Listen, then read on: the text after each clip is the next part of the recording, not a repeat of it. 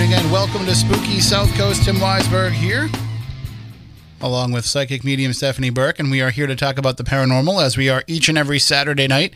And just got to press some buttons, extra buttons here. All kinds of extra buttons to press because we are streaming live on Spooky TV at SpookySouthCoast.com. We have the Red Sox airing on WBSM tonight, so we are YouTube only, Spooky TV only, which means things can get really weird, but we're going to try and keep it as, I don't know if respectful is the word tonight, considering like the topic that we'll be talking about, but we're going to be considerate of the fact of what we'll be talking about, because joining us a little bit later on in the program, we will have Katie and Kirby from the Killer Babes podcast. We're going to be talking about, well, true crime, murders, all that kind of stuff. And sometimes when you talk about those things on the radio, especially if you're talking about, because, you know, we'll definitely be talking Lizzie Borden with them because that was the season finale of their show. And tomorrow is the anniversary of the Borden murders.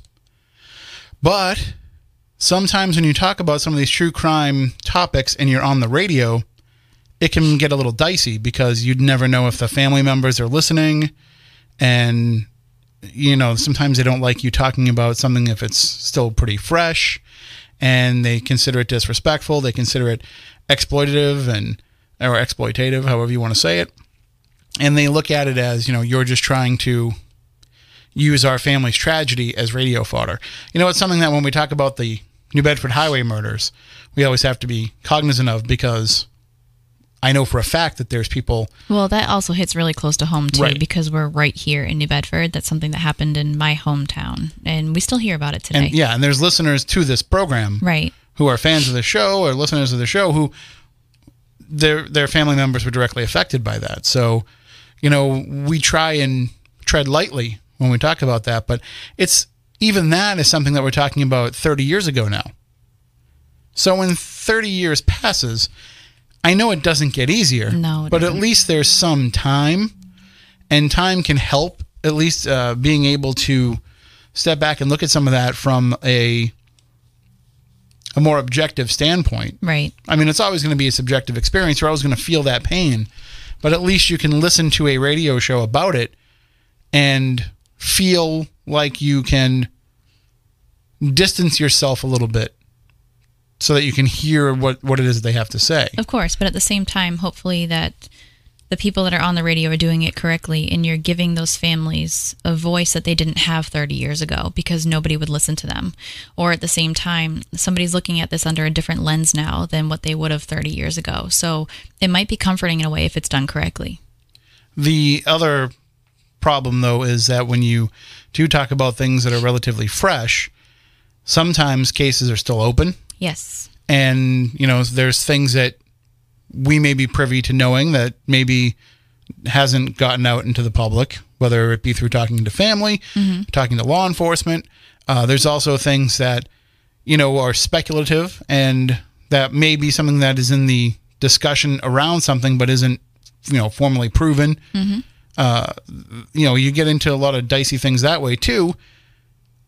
So generally, you know, we've tried to, I don't want to say shy away from true crime here on the show, but I'm just going to lay it out there. I'm scared to talk about some of the cases that are out there in this area, because some of them involve a supposedly active satanic cult who is, let's just say that they are known to not take things quietly. Right. They don't just let people talk about certain things and let it go.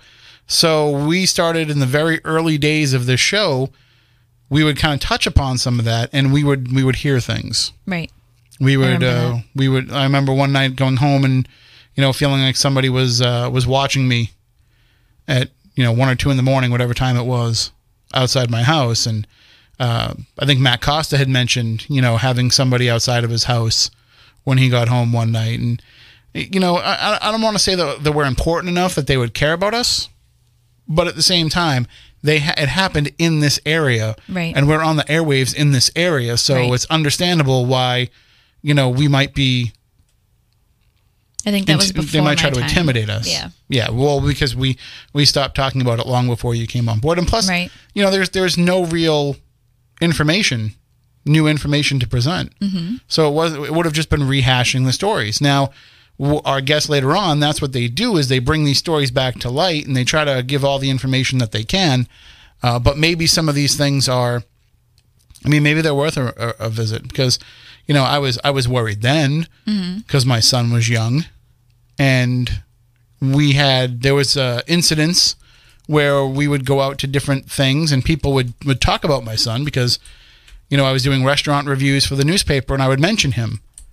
And it got really weird where I felt like too many people were coming up to me and being way too familiar with my family. And so we kind of kept that distance. But now, years have passed. It's easier to handle now. So, plus, my son is now 15 years old and taller than I am. So, if anybody tried to mess with him, I'm pretty sure, I don't think anybody's grabbing him, throwing him in a van. He's bigger and stronger than I am. So yeah, I have a problem with that too. I just think that kids should be left out of everything always. I don't think kids should ever be on the table with anything, no matter what. And you have a child, but you keep your child out of the spotlight. Right. You weren't writing restaurant reviews and discussing your child, but nope. But still, it's a concern. When you talk about some of these things, you never know. You never know where it could go. And I'm not saying that, I'm thinking that the satanic cult is going to come and kidnap my son. Right. But I'm just saying all it takes is one person going up to him and saying, hey, tell your dad to stop talking about whatever. Right. And that might freak him out enough, and that's unnecessary and not something worth putting at risk. So we felt like we didn't need to cover some of these stories. But now, time has passed. As long as we cover it in the right way, I think. Right. We're not trying to get to the bottom of we're not trying to blow open the cult and we're just retelling expose the it to story, everybody. Right. We just want people to understand. The exact same thing that's been in the news. It's nothing new, covered by newspapers or anything like that. But I think the fascinating part is 30 years later, looking into the religion of what Satanists believe in. Are the two really alike? Satanists and who? And the satanic cult that you're talking about. Oh, you're talking about, are they true Satanists? Mm-hmm. It depends on...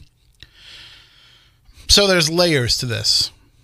Correct. The crimes that we know of and the people who perpetrated the crimes that we know of, from everything that's been explained to us by our law enforcement sources over the years, is that we just know about the very low level. Mm-hmm. But that in this area...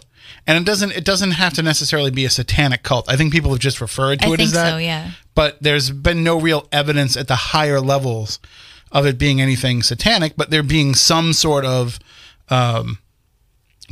organization, we'll call it. Yeah, I think people just put satanic in front of it because they think that that's the worst thing that you could possibly call it. But if you go to the Satanic Temple in Salem, Massachusetts, or anywhere around the country, they don't do what this group has done. But some of the stuff that was done when it was done, and then which was the late 70s, early 80s for most of this stuff, and some of the signs that are still out there, like in the Freetown State Forest now, do point to supposed satanic cults. Or is it just really uneducated people using symbolism that they think would go along with that? Or is it window dressing to make people think that it's something that's satanic? So that's why there's, I think a lot of the people that we've talked to in law enforcement have said, we don't really put a lot of stock in the idea of them being... I would just hate Satanists to get a bad name because Satanists. Of it, Right. Well, Call them what they are. There's a difference between a Satanist and a satanic cult anyway. Yeah. In general. Right. Like a Satanist is somebody that belongs to the Church of Satan, and there actually is a code, you would say, that would prevent them from doing the kind of things that supposed satanic cults do. We're talking about, when we say satanic cults, I'm referring to the teenagers in the 70s and 80s that were listening to the heavy metal records backwards and then going out and sacrificing animals in the woods. Right.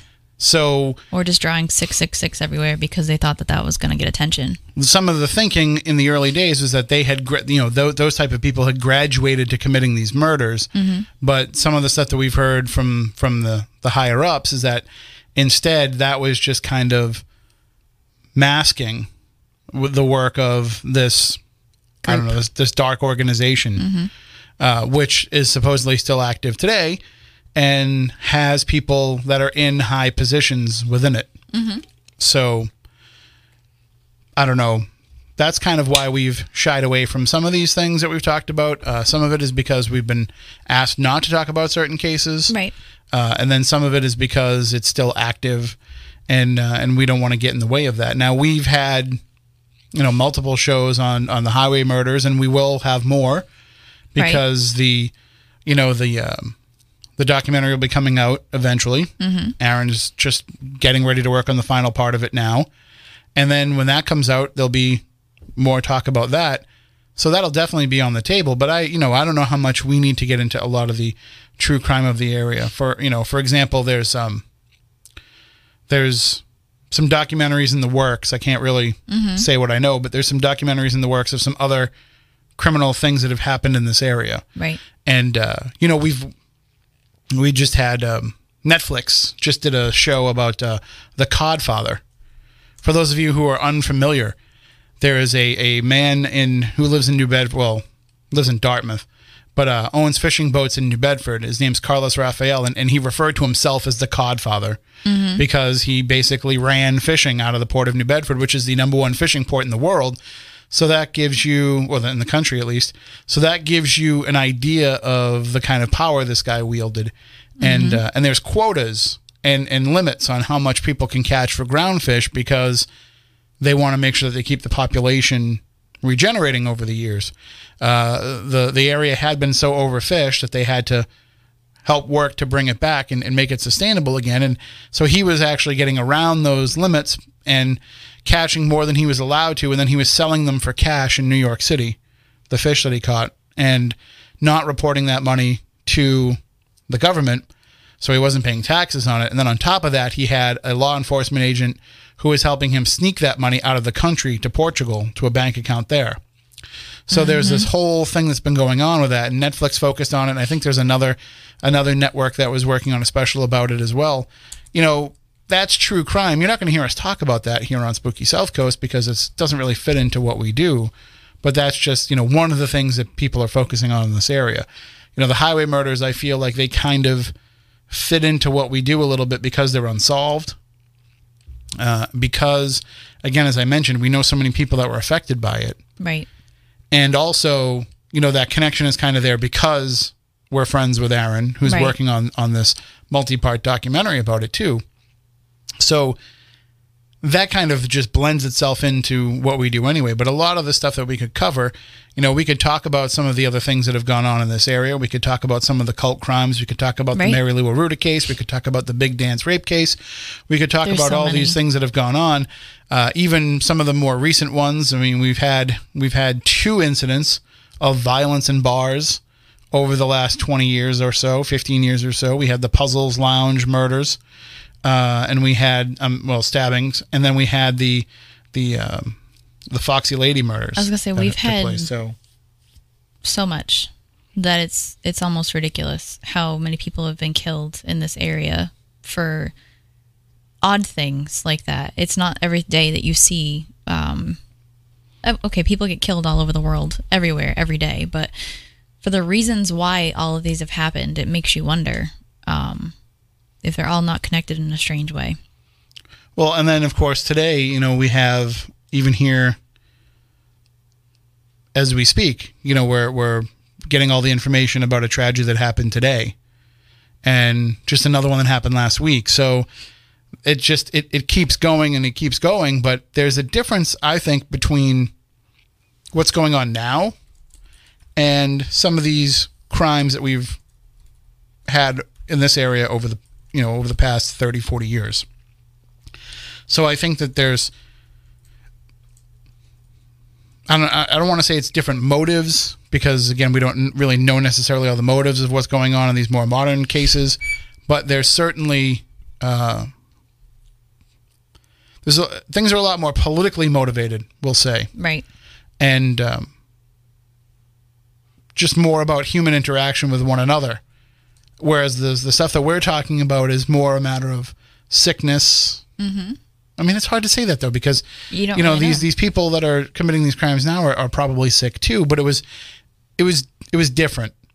Or even we had the people responsible for the Boston Marathon bombings plan that out here. Mm-hmm. They bought the ingredients for their bomb here. You know, all these things are not your everyday crimes.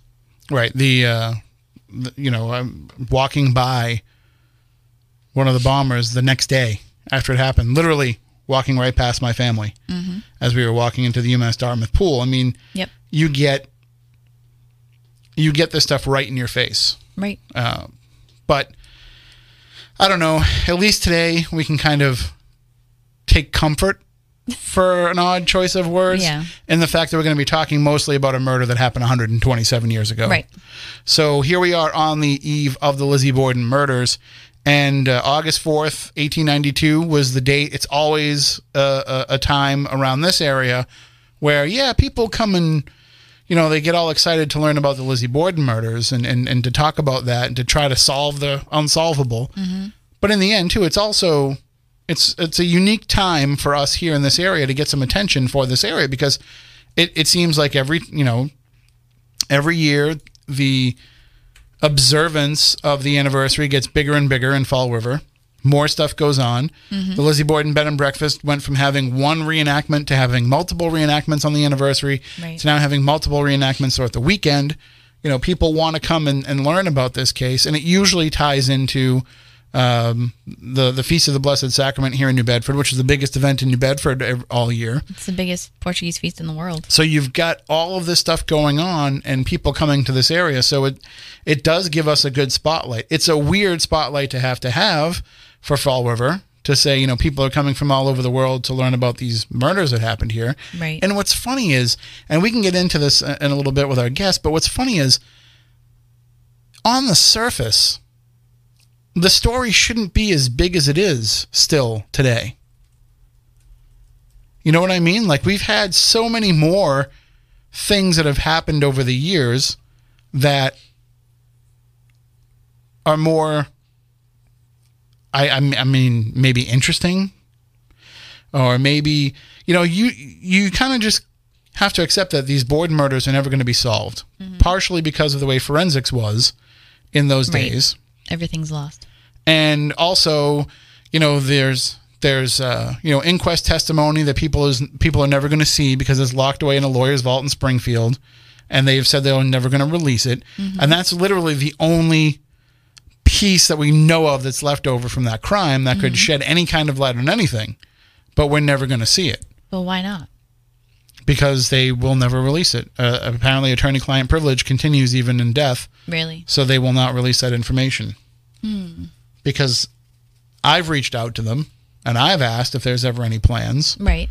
and that was the direct response I got was attorney-client privilege goes on, and we would not be releasing those documents. It wasn't even their client. Right. It's just they That's what I'm inherited saying. it because of the chain of custody of those documents. You know, whoever the lawyer was joined in a partnership with another lawyer, and then that lawyer was part of a partnership with these lawyers.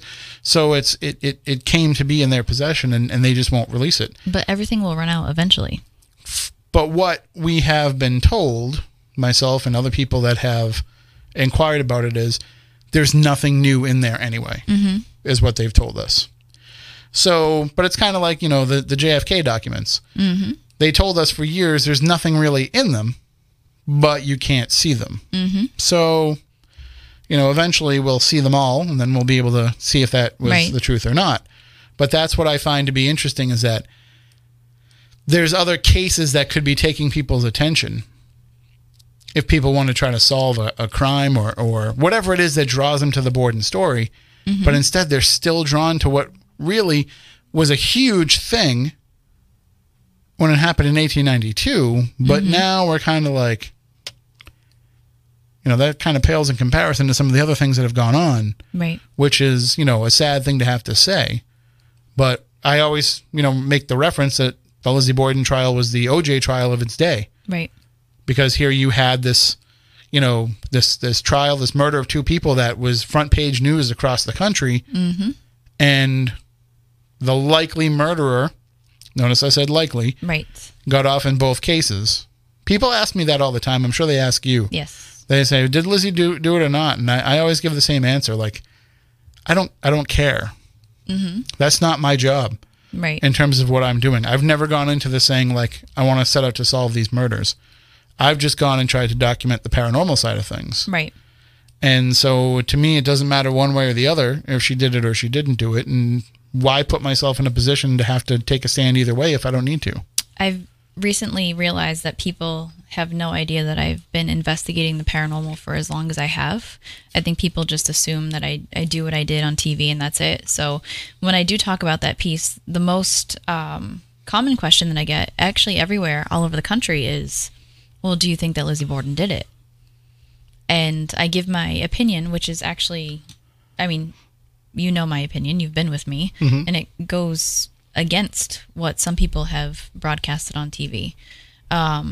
But I've also been documenting paranormal activity in that house along with you for the better part of a decade or more. Right. So we've probably spent more time in that house than most people have.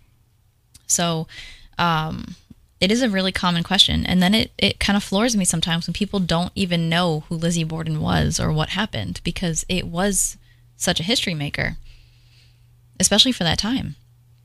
So... And I think it's going to be one of those things where,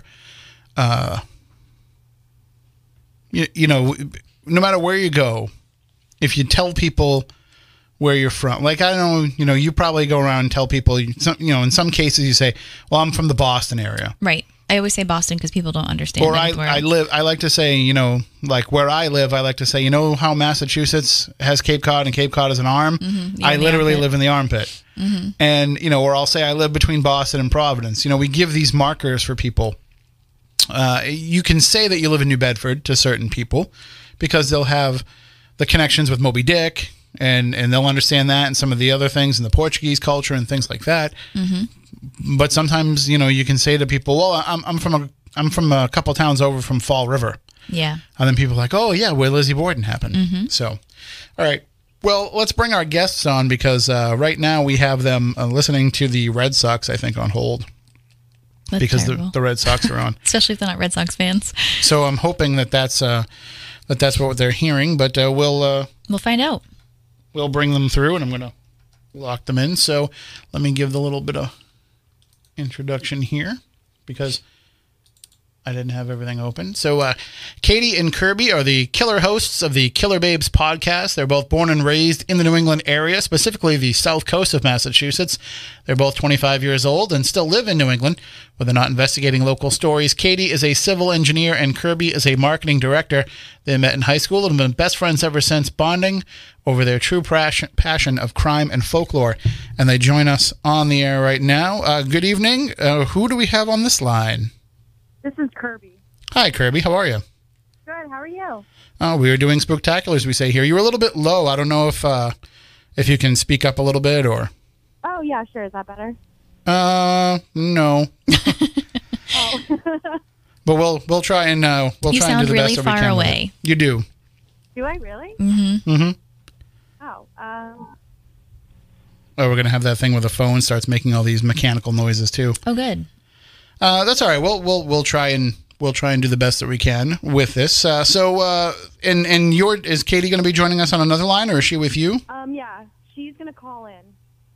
Okay, we'll see if we can kind of boost these up a little bit as best that we can and try and keep any kind of interference.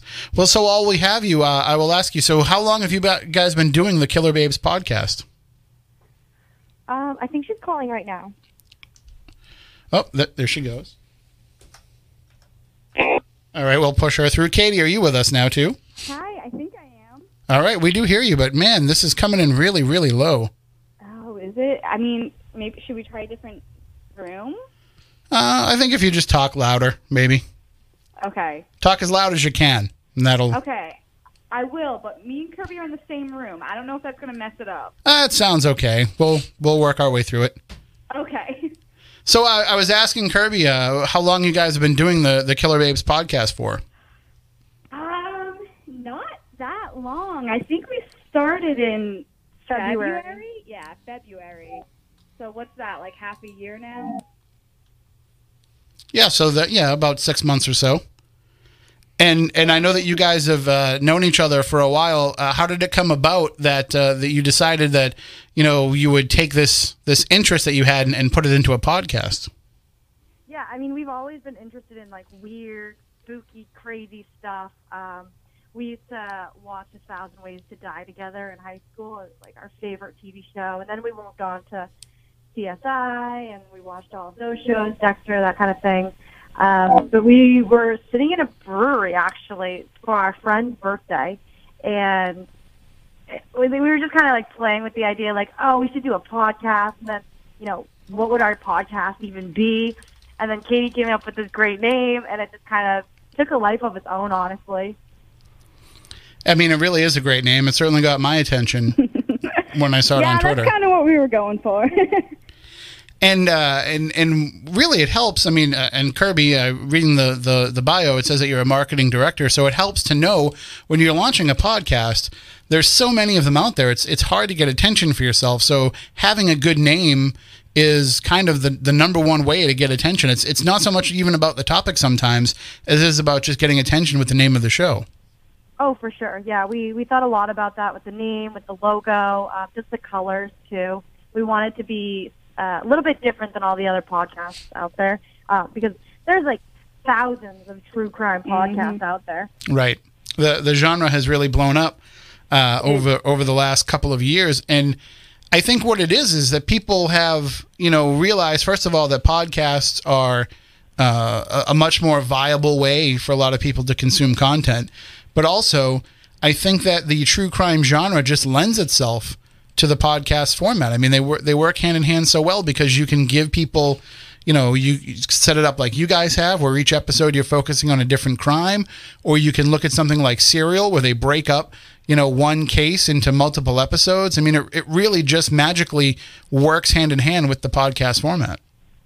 Yeah, Oh, definitely. I think we agree. I mean, I think it's a great genre because it's almost like storytelling, whether it's a true crime episode we're doing or whether it's more of like a folklore, a little bit more spooky. It really is kind of like a story. So I think it's a good platform for people to just kind of listen in and get the information that way. And then, of course, the other part of it, though, is that you are dealing with we look at it as true crime. There's two aspects to it. Yes, you're talking about the crime, but it's also things that are true and that happen to real people and that still have people that are being affected by it. And we talked about this, Stephanie and I, my co-host Stephanie, she's here with me. Hi. I should introduce her to you guys. Hi, Stephanie. But Tim likes to talk. Hey, somebody has to. We talked about it. We talked about it a little bit at the beginning of the show, where you're dealing with stories and telling these about these crimes that happen to real people that will listen to this, and you have to understand that part of your audience is going to be those who are affected by these crimes. Yeah, I think especially for us, too, because we do cases from New England, and we live in New England. So, I mean, the chances are there that, somebody listening has been affected by the case or knows someone that's been affected by the case, and we might even know someone that's been affected. So we kind of have to keep that in mind when we're doing our research, and especially when we're doing the podcast and kind of talking about everything. Something that we try to keep in mind throughout it. And one of the real things that people must be concerned about, too, with talking about true crime is that not everything that you read is true. Not everything is stuff that actually is germane to the actual investigations and stories about this. You need to be able to sift through what is, legitimate fact to a case and what has just become kind of urban legend around some of these. Or do you guys not worry about that and incorporate a lot of that in with your research as well? We look at both of it. We try to incorporate as much fact that we can. Some of the things we don't know. So we'll preface that in our podcast. We'll say, okay, guys, we don't know this, but this might be a factor, or this is something that's alleged, or conspiracy, or that kind of thing. So we do address it when we don't know, because we don't want to bring fake news to the podcast or just things that we made up. So we do do the research. We do dive in. We look at a lot of different aspects. But if we do say something that we're not 100% sure on, we always say it in the podcast. Well, we try to always say it. Yeah. Right, if you're I'll give aware that of it, sure, yeah. caveat. Yeah, and that's one of the things that I think people don't always realize is that, a lot of the stuff, like just look at, right now there's a big focus on the Manson murders because of Once Upon a Time in Hollywood. And listen, I don't want to give away any spoilers for the movie, of course, but there's people who will watch that movie and think that what happened in that movie is what happened. And that's not the case in that movie at all. And so, you need to really kind of understand where you're getting your source information from, and also realize that, the legend, we like to talk in paranormal research that, the legend becomes fact, but when you're dealing with true crime, you don't always want that to be the case. Yeah. Yeah, I think we see that a lot. We've seen that in some of the cases that we've covered. Like, the thing that comes to my mind is we did one episode about, like, a satanic panic and the killings that happened in Fall River. And, I mean, that kind of goes hand in hand with Charlie Manson, kind of. But, I mean, there's a lot of things that happen that become huge phenomenons because they're interesting, for lack of a better word. And especially with something like the satanic panic, where things kind of got out of hand, and everyone kind of just rolls with this, these rumors or speculation because it makes the headlines and it sells the papers, and it does that on social media too, even nowadays. So it does get hard to sift through what's true and what's not. But I think we kind of just have to do the best we can to say, hey, we saw this in one place, not here. We don't know if this is true. Someone said it. But, like, this is true from police reports or court testimony or whatever. We kind of try our best to sift through that kind of stuff. I mean, there's at least the benefit of having, so much of that available now. When you're dealing, especially if you're dealing with cases that are relatively older cases, a lot of that legwork has already been done. But also, when you're dealing with some of these, last 15 or 20 years, the internet is a huge benefit because you can actually go and get, and even some of these older stories, if you have a newspapers.com subscription, but you can actually go back and get the real news as it was happening, as opposed to, some of these older cases that you can go far back in if you're talking about something that might have happened in colonial times, because we have such a rich history here in New England. If you're trying to go back to the witch trials, to any of this stuff, there's always these easy diversions of history where sometimes the legend has become fact inadvertently, and where you can't really follow that chain. Do you try and when you're dealing with certain cases of this, certain cases of a more modern bend, do you try to create a document for yourself for all of that you could possibly share with your audience, kind of a collection of what you found for your research to be able to share with them if they wanted to maybe do some more on their own? Yeah, so we haven't done that many recent cases. I guess the most recent one that we've done would be the Michelle Carter and Conrad Roy case. Mm-hmm. We do write everything down in a Word document, Google Docs actually, but we haven't posted it into the world yet. I know a lot of series do post little blurbs or paragraphs. There is one series out there in the podcast world that posts a fair bit amount of transcript, I guess, but I think one of our biggest concerns and why we didn't post it yet, and I think we're open to looking at that, but one of the reasons we didn't post it is because there is kind of like a, not copyright, what's the word I'm looking for, like an embargo, a lot of stealers out there, and a lot of people who will take that podcast episode that you just did and say, "Oh, I plagiarize." Yeah, plagiarism, but not necessarily plagiarism. They'll take like sentences here, sentences there, or just complete thoughts. Which, I mean, it is hard when you're dealing in true crime. You always want to start with the crime, the plot, what happens, the trial. You kind of do like an order, right? So a lot of podcasts will probably follow that same order when they're looking at a true crime. But I think that's one of the reasons we haven't posted it, just because we spend all that time compiling all that information. And I think one of our worries is that you're making it easy for somebody else to just right, because we don't just research and like write down bullets of facts the whole episode beforehand, because we want it to be cohesive, first of all. So we want it to make sense. We don't just want to throw a bunch of facts at you and you don't understand what's actually happening. So we do look it up, but then we also try to mold it into like a sequence that makes sense to the audience and a little bit more of like a story, like start to end. And we like to, throw in our own opinions and our own whatever, what we think about it. So it's not just the facts that we would put in this, like what we do every week for our Word documents. It's also just kind of how we're going to present it. So I think that's more of like what you were saying, Kirby, like would get nervous that people would, the facts they can Google, but more of our process of how we present it, I guess. Right. And I think some people look at it from a case of they want to say, here's our podcast episode on it, and here's more if you want to do more research and find out more. And I think another way to do it is to say, here's our episode on it, and it's kind of a self-contained entity unto itself, and we have more. And maybe we're going to go back and revisit this later with some of the stuff that we didn't get to.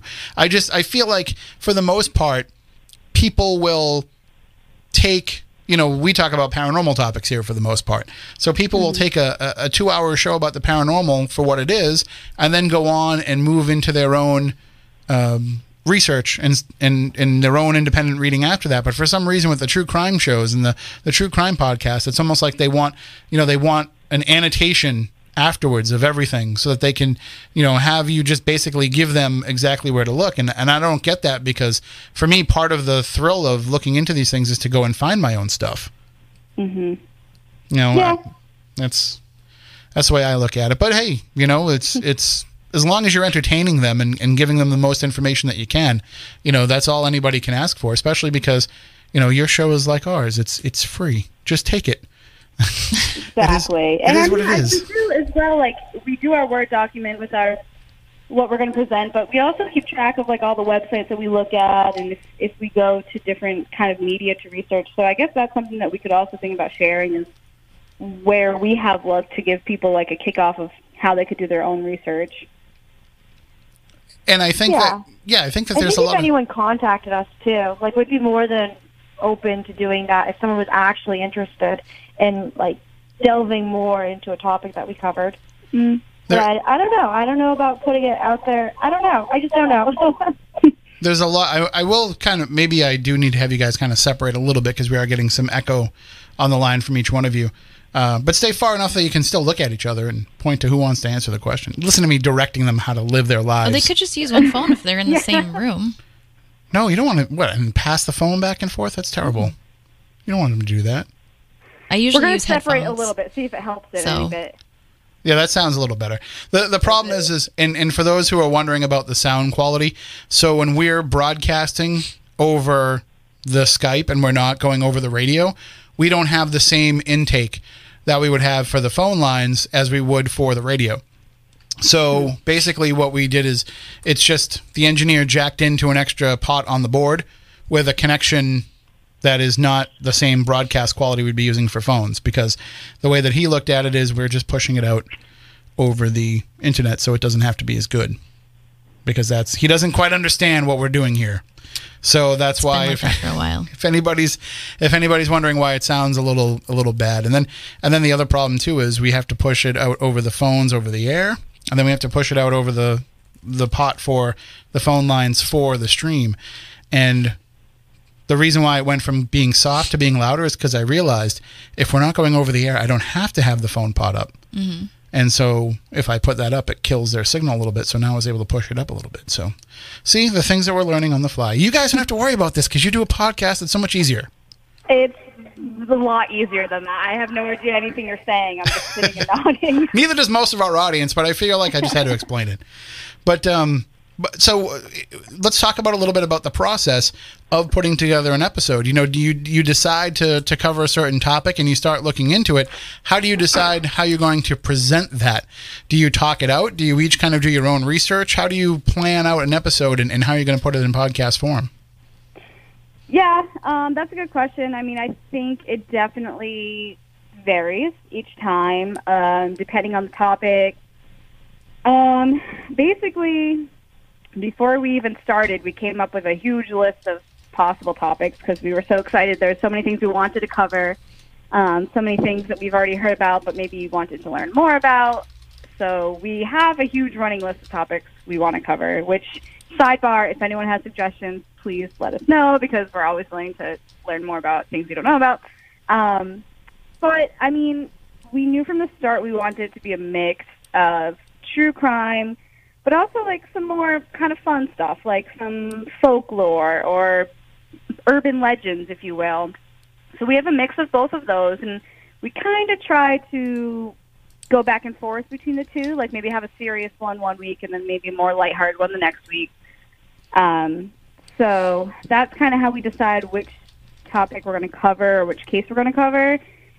And then as far as molding the story, we just kind of, I mean, we're always in communication anyway. We're always talking to each other, so we're basically always trying to come up with what we think will be the best way to do that certain podcast or that episode.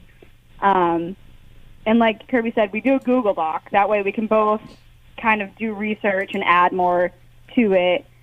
Because we do both do the research. We both kind of come up with the facts and the storyline, and then we also both... I know a lot of episodes, or a lot of different podcasts do, like, one person will research and they'll tell the other one, like, it's a complete surprise. We don't do that because I feel like the more backup you have, the better. I have... Maria has a good one, so she helps me out sometimes. That's the way we like to do it. But yeah, I think that it depends on what kind of episode it is, if it's true crime or folklore, how we kind of set it up. But we start researching, we start reading all about it, and then from there we kind of decide how we think it would best be presented to the audience. And that's kind of the real key, I think, to your podcast working so well, is that you are friends. And right. I see what happened. Somebody dropped off there. So Is that what that was? Yep. We'll push her back to. Oh, and then I dropped the other one because I forgot to lock it in. So we'll just have to have Katie call back, and I'll lock her in as well. The good news is, I found out the new system is coming in like in a month and a half. I'm kind of impressed by these new chairs already. We did get new chairs, so see, that's one thing that you don't have to worry about doing a podcast, is you can actually make yourselves comfortable and you don't have to use like the equipment that they leave for you. We had the most uncomfortable chairs for years, but now we got some nice new ones. So, and so if you can, Kirby, you're still with us? We brought you back in. Yeah, I actually hung up, but I called back in and it said he's calling back in. Oh, it sounds really bad now, though. Yeah, it's worse. Well, we'll work it out as we go through. I'm not too worried because like we got things going pretty well when they were on together before. So right. I think if we can just get them both back on the phone, we'll be able to fix this. And that was totally my fault because I didn't lock in the other. You have to take the call, push them through onto the air, and then lock them. And I always forever forget to lock the people in. So that's one of the biggest issues that I have to But it's learn. been like that forever, and it's, you know. The phone's not changing. The system, the board is changing, and the system's changing. But the phone, I got to learn that. If I haven't learned it by now, it might not ever happen. But that's why I love you. Okay, now everybody's locked in. Yes, I think so. Sorry about that. Okay, we can hear you. So okay. So we have Katie. We have Kirby still. Yeah. Okay. All right. Hopefully we can get over these issues. You know, we try to be a professional radio show here, but things happen. We don't worry. Yeah, we have never been on the radio before, if you can't tell. Hey, listen, that's all right because we're not actually on the radio right now anyway, so it's just us talking. True. So you don't have to worry about that. But I should have definitely warned you guys you were going to get the baseball game in your ear when you called in. That's on me. That was a surprise. I always forget to tell people that.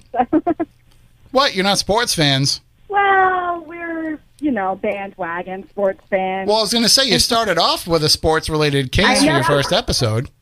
Well, because we knew we were in New England. We knew who our audience was.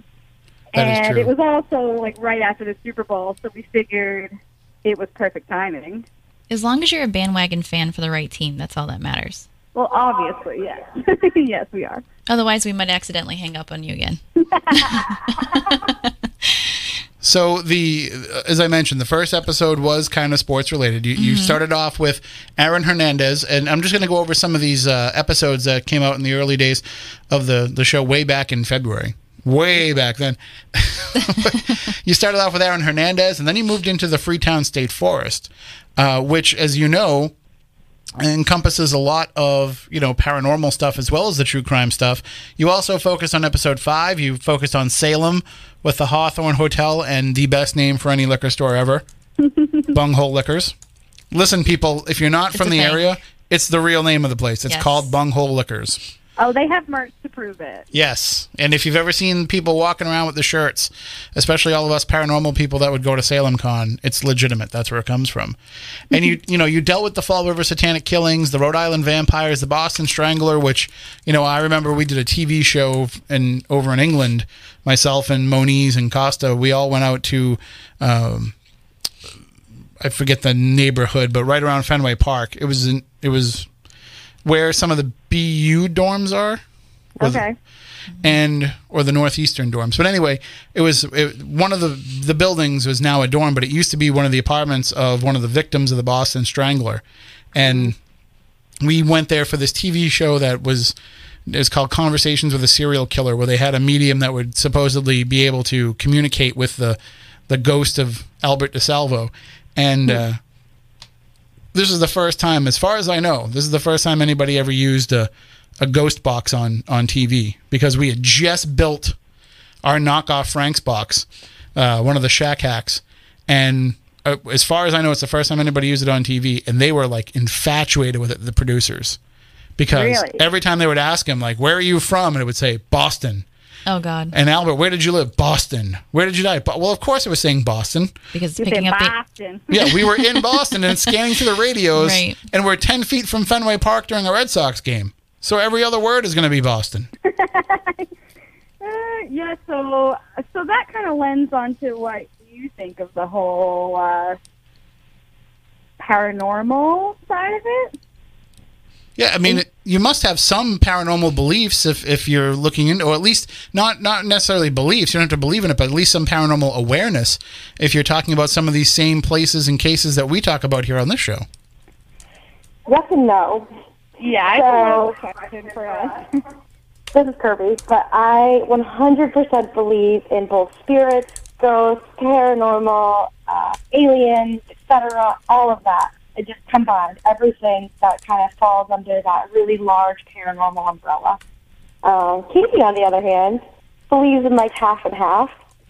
I'm a big skeptic, I'll admit it. Well, I mean, that's understandable. You want to have a bit of skepticism to it, but it's not coincidental, I don't think, that so much of the true crime cases that happen here in New England have a paranormal aspect to them. Because first of all, I think any true crime case, especially unsolved stuff, is going to lend itself to having paranormal tentacles that will kind of reach off of it. But at the same time, like here, we always say, like, there's something wrong with this area. And we don't know if what is wrong with this area is a result of all the negative things that happen here, or if the negative things that happen here are a result of there being something wrong with this area. It's a very chicken and the egg argument, but there definitely is a power here. And that power, that sickness, that darkness that permeates throughout this corner of New England, it goes both ways. It goes both into our reality, but also into the supernatural side of things. It's true. I know there is. It's funny but not funny that we lucked out that we live in New England and wanted to make a true crime or scary whatever podcast about the area we live in, because we lucked out that this is where we're from, because there's just an abundance of, and like you said it, I mean, there's true crime, but there's also folklore, and it goes hand in hand. A lot of the things we read about, it might be true crime, and then it lends itself to a ghost that everyone knows, or a legend, or vice versa. It's almost like life imitates art, but with crime, I guess. So you're saying you would have focused on New England even if you didn't live in this area? I don't know. I don't even know if I would be as into true crime and everything if I wasn't from this area. I might not be. That's a good point, and I think that might be kind of the same thing for us when it comes to the paranormal. You know, if we didn't live in this area, you know, maybe we wouldn't have had the same experiences that we had. maybe it wouldn't have led to, Stephanie's a different story because she's a psychic medium, so she's had these abilities since she was born, but, maybe she wouldn't feel as comfortable being open about them if she hadn't lived in this area and experienced what she experienced. So I think, it kind of does go hand in hand with forming who we are. But one thing we learned about doing this show and putting it out in podcast form is that there's people all over the world that have an interest in things that go on in New England, and I'm sure you've seen the same thing. You're doing a show about a podcast about New England true crime, but you're probably getting emails and comments from people all over the world because for some reason people are infatuated with what goes on in our area, both these true crime stories and the paranormal ones. They love the New England area. It's crazy. They come and travel from everywhere just to see some of these places. Yeah, I mean, we're going to talk, I think, more about Lizzie Borden, but we'll just say one thing right now is that when we did stay there, I mean, we were the only ones from the area, and there was 15 people there or something, and we were the only ones, and everyone was like, oh, how often do you come if you live 10 minutes away? And we're like, this is our first time. I almost felt bad. They drove for hours to get there. I mean, and we see where our listeners are, through the app that we make our podcast, and they're like, I mean, I'm not saying we have a huge audience or anything like that, but I'm saying there's a few people that are just in random countries. What? There's been random countries. We've seen people look at their from Germany, other parts of Europe, Ireland, Australia, I think, Australia. Yeah. Okay. We always tell the story that our first week we put the show up to podcast. We only had about 100 people download it, but one of them was in Japan. Yeah. And we were like, wow, how did somebody in Japan find out about our show? But, they just Google paranormal podcast or whatever and they find it. And then we see the different countries pop up and we realize it has nothing to do with us. It has everything to do with the topics that we're covering, which, we see it in our download numbers. You can have on, there's a lot of paranormal television shows, and we get to have on the people who are on those cast members of those shows. So you expect those shows are going to do big numbers because it's somebody that's on TV. It's a celebrity. And so you expect those numbers to be pretty big when you have somebody like that on. But then we'll focus on something that's purely New England, and it will dwarf the numbers of the podcast with the celebrity or the Lizzie Borden shows that we do or the Amityville shows that we do that have a lot of downloads. You'll talk about one small little part of our area that you think nobody cares about, the Fearing Tavern in Wareham that we talk about, or something you guys did an episode on, Fort Tabor in New Bedford. And all of a sudden, people are all over want to know about this, and it always astounds me to see these things that we take for granted are the things that people seem to be the most interested in. Yeah, I think that's what we took away from realizing that people in other countries are listening, and people are traveling from everywhere to go to Fall River. We're like, oh, we take it for granted, I guess. So before we get into the Lizzie Borden story, I do want to ask you about that Fort Tabor episode that you did, which was episode 11. For those of you who are looking at the Killer Babes podcast page and wondering which one to download first. So what did you focus on for the Fort Tabor episode? So we started off, we did a little bit of history, just about the area and how it had come about. And then we dove a little bit into reported paranormal activity. We actually didn't get to go into the fort. All we did was go underneath into the bunker area. Nothing happened, spoiler alert. But it was just crazy being there in person because we try to visit as many places as we can when it's related to paranormal or even crime related. It's one of those areas that we were hesitant at first to go in and investigate and to bring people into because we'd only known of one paranormal group that went in there and came back and said that they had activity. Now we knew them and we trusted them. So when they came back and said, hey, there's really something going on there, it seems like, we knew it was at least worth checking out. But then a lot of the other stuff that was out there at the time was YouTube videos of people that had snuck into Battery Milliken and things that were kind of, you couldn't really trust what was going on because of the circumstances and the situation of how they got in there. And then we had the chance to actually go and investigate it, and we were blown away by some of the activity that we got in there. And you start to peel away the layers of it, and there's not a lot of tragedy that happened there in the old times, but it's more like some of the modern stuff that goes on in there. Like we were in there, Stephanie, and you know, I remember you get overwhelmed not with anything that has to do with the military history of it, but you get overwhelmed with all of the people who have gone in there and OD'd Right.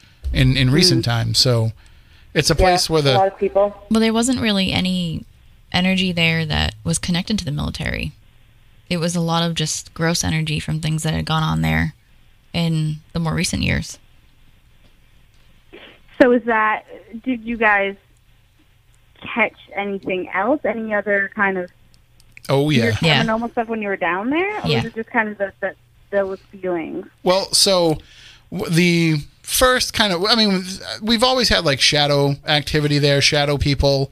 If you're in Battery Milliken, and I'm glad we're not on the radio right now because I would never want anybody to try to sneak in there, but I do have to put out the caveat. Yes. Don't please. go into these places that we're talking about. The city of New Bedford does not want anybody in there. We were in there with permission. That permission is no longer granted to anyone because the city's new lawyers do not want anybody going into there because of liability purposes. So please do not go into the fort or any of the batteries that we're going to be talking about right now. But okay, now I've said my disclaimer. Good job. So when we went into Battery Milliken, you can hear, footsteps. You can hear people talking when you know there's nobody else in there. And when you're in the dead center of Battery Milliken, you're not picking up noises from outside. And I don't know if you guys have ever had the chance to be in Milliken. I don't suggest it. No, we didn't go into it. No. Okay, so basically it's the shape of it's dug out of the side of a hill. So it's kind of, they call it underground, but it's you walk in from the street level entrance, but it's dug out of the side of a hill. It's in the shape of No, we did that one. We just didn't do the other one. Okay, well, don't tell anybody that you went in there. Mm-hmm. So it's the shape of an H, and then in the middle of it is some offshoots of that H, and we were in the dead center of that. And a psychic had been in there before us, and a medium, and she said, "Hey, there's a young boy in this one particular chamber who is ducking down, and I couldn't get him to talk to me. Maybe he'll talk to you guys if you go in there." So we went in, and we were. You could feel a cold breeze blowing in our faces. Now, you would not get a breeze. You're underground in the side of a hill in the middle of this giant tunnel off the main entrance. So this breeze would have to come in and then hook a right and then hook another left to get into where we were. But we're feeling this breeze. And by the way, it was coming in the direction of a brick wall. Yeah, so we're getting this breeze blowing in our faces. And we try to see if that's, a sign of something. And I go to reach out because I feel the cold and I'm trying to, check for the temperature. And the sound, it just sounded like the roof was caving in on us. And we screamed, we flipped out. We have a recording of it. All we did was swear through it because we thought we were going to die. We thought this roof was caving in on us in the middle of this underground tunnel, but nothing moved. Like after we calmed down, after the noise stopped, we're looking all around. Nothing had shifted. There were no animals up there that we could see. It was so loud. It sounded like it was going to be hugely destructive, and nothing was wrong. Mm-hmm. So when we went back into the group, and because this is part of a larger event, when we were talking to the group about it, the group said that that was as we're talking about it, we were what's the word I'm looking for? Kind of spitballing what it could have been. And we remember that that's where they used to fire the cannons from. And the cannons were on top of the battery, and there's a big rail system in there that would carry the cannonballs up to the cannons and the artillery up to the cannons. Right. And so we realized that little boy, that young man that the medium saw, wasn't ducking down because he was in trouble or hurt or scared or anything. It's because there was a fire in the hole. And what we heard was actually the phantom cannon fire. Oh, God. And so, so that really kind of blew our minds. And then another time we were there for a television show, a PBS show, and they were filming in Battery Milliken, and they said to us, "Hey, we're going to go film outside if you guys want to investigate a little bit while we film outside." And that's when I looked down. This is broad daylight, although even in broad daylight, Milliken's dark as all hell. Right. But I'm looking down the tunnel, and I saw this shape, a human shape, looked like a man, but it was shimmering. And I'm sure you two are too young to understand this reference, but I reference the Peter Gabriel video for Sledgehammer. At the end of that video, he gets up out of a chair, and the room is all stars, and he's wearing like a suit that's all like black sky and stars, and that's what it looked like. It looked like shimmery stars, like within a human shape, and we all saw it. Like everybody that was in there looked down there and saw it. And so, yeah, you probably, if you saw the episode of Ghost Hunters where they talked about the shimmering man, that's where it came from. But they just wouldn't. We did see that, yes. They I wouldn't. don't understand the reference, though.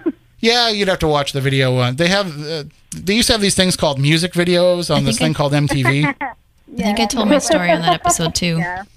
of the military men that I saw on the lawn. Mm-hmm. I think that's a story I told in that episode. I don't remember. It's been so long.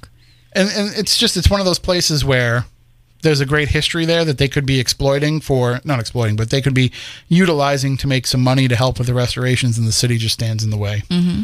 Yeah. So, anyway, let's get into the meat and potatoes of tonight, and let's talk about Lizzie Borden, because I think, did you guys purposely save Lizzie Borden to be your season finale for the podcast? Because Yes, we did. it seemed like you were kind of building toward it. Yeah. Yeah, I mean, it's funny because when we told everyone this was going to be our next episode or whatever, they were all like, how has it taken you this long to do Lizzie Borden when you're a New England true crime broadcast? And we're like, oh, don't worry. Like, we were planning it, but we didn't just want to, we didn't just want to talk the talk. We wanted to go there, and you do have to look ahead of time. Like, it is a bed and breakfast. You can't just go when you want to. So it was in the plan. We wanted to start happy, and we wanted to end happy. So I think we did. So when you went there, were you said there was other people that were there, so there was other people staying there at the same time? Yes, like 14, 15 people. Yeah. That's a lot of So people. all the rooms are booked. Yeah, it was more than you would think would be in that house. And how many people that were there because they were interested in the true crime aspect, and how many were interested in the paranormal aspect, just, from anybody that you might have spoken to? I think they were all interested in the paranormal aspect. Yeah, it seemed more that they were more into the paranormal than they were very interested in the case, it seemed like, but it seemed a little bit more like they were into the paranormal. Like, they wanted to do, like, there was a Ouija board there and a couple other things that they were interested in, including us. So which room did you stay in? We stayed in the Lizzie and Emma suite, Ah, which was Lizzie and Emma's bedroom. right. So, yeah. Which But always their weird. bedrooms were together. That room just weirds me out. Yeah, not only that, but what weirds me out the most about that is, like, there had to have been an argument between the two of them at some point about why Lizzie got the big bedroom and Emma was off to the side. Well, Yeah, right? we talked about this for a minute on the podcast because initially Emma had the big bed and Lizzie had the smaller one because Lizzie is younger by like a significant amount. But then one day Lizzie comes back from her extravagant vacation and said she had too many knickknacks to store in her little room, so she asked to have the big room, and for some reason Emma just agreed. See, that's one thing that you have when you're the oldest. And Yeah, you should get right? first choice of your room, and Well, if she you shouldn't wanna- have given it up. If you want to get deep into that, maybe Emma wanted to be in the corner by herself with the door shut and not have an adjoining door to her parents. And that is true, too. That is true, but Emma would still have had to go through Lizzie's room exit. That's still better than having to go through your dad and your stepmom's. That's true. I mean, they didn't go through that entranceway, but I mean that there still was an entranceway that existed, I guess. There's also in Lizzie's room, and this is just a paranormal story, but that they have that cabinet in Lizzie's room where they have some very highly collectibles in there, some very rare editions of some of the books about the case and some other trinkets and stuff that's in there, and it's locked. And I don't know if anybody told you guys this, but it's not just locked because there's rare and valuable stuff in there. They put the rare and valuable stuff in there because it's locked, because it used to fly open on its own in the middle of the night. Mm-hmm. So they put a lock on it so it would stop doing that, because it would break the glass that was in the window and that was in the door. They did not tell us that. They told us about the shutter. There's a shutter on one of the windows in that room that they said just came open willy-nilly on its own. But they didn't tell us about the glass I think opening on its it own. probably depends on who you have as a tour guide and how into the paranormal side that they are. We got Yeah. really lucky over the years to have tour guides that we became friends with that told us pretty much everything. Yeah, then they don't always tell the paranormal stories on the tour either. Like they usually just stick to the history, and that's about it. Well, I mean, it takes 2 hours just to get the history Right. because there's so much there. How many times have you guys been for a tour? Oh, I took the tour once, but Yeah. I've been there more than 24 times. Oh my God. Like and when I say been there, I mean like I've done more than 24 investigations there. Right. I don't. It's been over 10 years that I've been going. So, I took the tour recently with a friend because she's from Virginia and she wanted to come up and do it. And I think that's like the first time that I actually sat on an official tour. I don't really count the tours that we do during our events as like the official tour. I took one the first time I went, and that was the last time I did. But that's, we do events there. And right. Also, like, we have the ability that if we're just in the neighborhood, we can stop in. And and when Leanne has paranormal problems, she'll call us to come and see what's going on. Right. So, like, we're kind of always there. It's like our home away from home. So, like, Wow. Yeah, we're just very fortunate in that way. And I won't bore the audience with going through all the paranormal stories, but some night we'll all get together for a beer or whatever you drink, and we'll share some definitely of drink beer and wine and everything, so we're there. I don't All right. care about the booze. Just give me all the good food. Yeah, we'll just sit and we'll talk about all the. Yeah, you got Kirby on that one. All right, good. We'll tell all the stories, but in terms of the actual crime itself, and we're coming up on, we're 45 minutes away now from the anniversary. This is a case that is forever going to fascinate people. I'll let you decide between the two of you who wants to do this, but does somebody want to give kind of an overview of what happened? Kirby is pointing at me. I guess I got the slot. Okay, sure. This is a quick summary of Lizzie Borden, folks. So, let's start with the Bordens lived in Fall River. It was Andrew Borden, his second wife, Abby Borden, and his two daughters, Lizzie and Emma.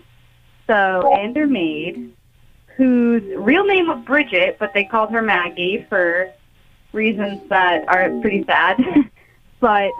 So they all lived together in Fall River, and basically on August 4th, which, like you said, is in 45 minutes, I think 127 years ago, 1892, I think, that morning-ish, 11 a.m. around, the maid basically heard a holler from Lizzie Borden saying, "Come downstairs, my father's dead." The maid came down, saw that Mrs. Borden was dead, and everyone was called to the house, police, investigators, the coroner. And then I believe, like, a couple of hours later, they wander upstairs and they find Mrs. Borden dead. And they were both hacked to death, presumably by a blunt object. Obviously, you've all heard the brittle. It's believed to be an axe, but it's actually not confirmed to be an axe. But yeah, so the Bordens were found dead, and Lizzie was the one who ended up being put on trial. And in the end, spoiler alert, she was found not guilty, so she was acquitted. And technically, this is a cold case, unsolved, from the late 1800s in Fall River. Right, and that's what I think is the thing that draws a lot of people back there, is that it is unsolved. But we were talking earlier, like there's not going to be new evidence that comes to light in this. I mean, sure, the murder weapon was never really found. They found it, if I remember right, and Lolly's in the chat room. She can tell us. She worked there as a tour guide for a long time, so she can tell us if we're wrong on any of this. But they found the hatchet handle, but not the blade itself. Right. And so that's why they were assuming that it was this hatchet that they thought did them in. But in actuality, from what I understand, is they were so. It's the word I'm looking for. The first word that came to my mouth was mashed potatoes, but I don't want to say that. But that's kind of what they resembled when they found them, because they were so. Yeah. Oh, their bodies. They're hacked up bad. Yeah, they were so Whoever did that, it was Mangled. definitely a crime Yeah, of mangled passion. is a good word. Yeah, it wasn't somebody just trying to kill them. It was somebody That would who really harbored had a lot of hatred in their feelings. heart. Yeah.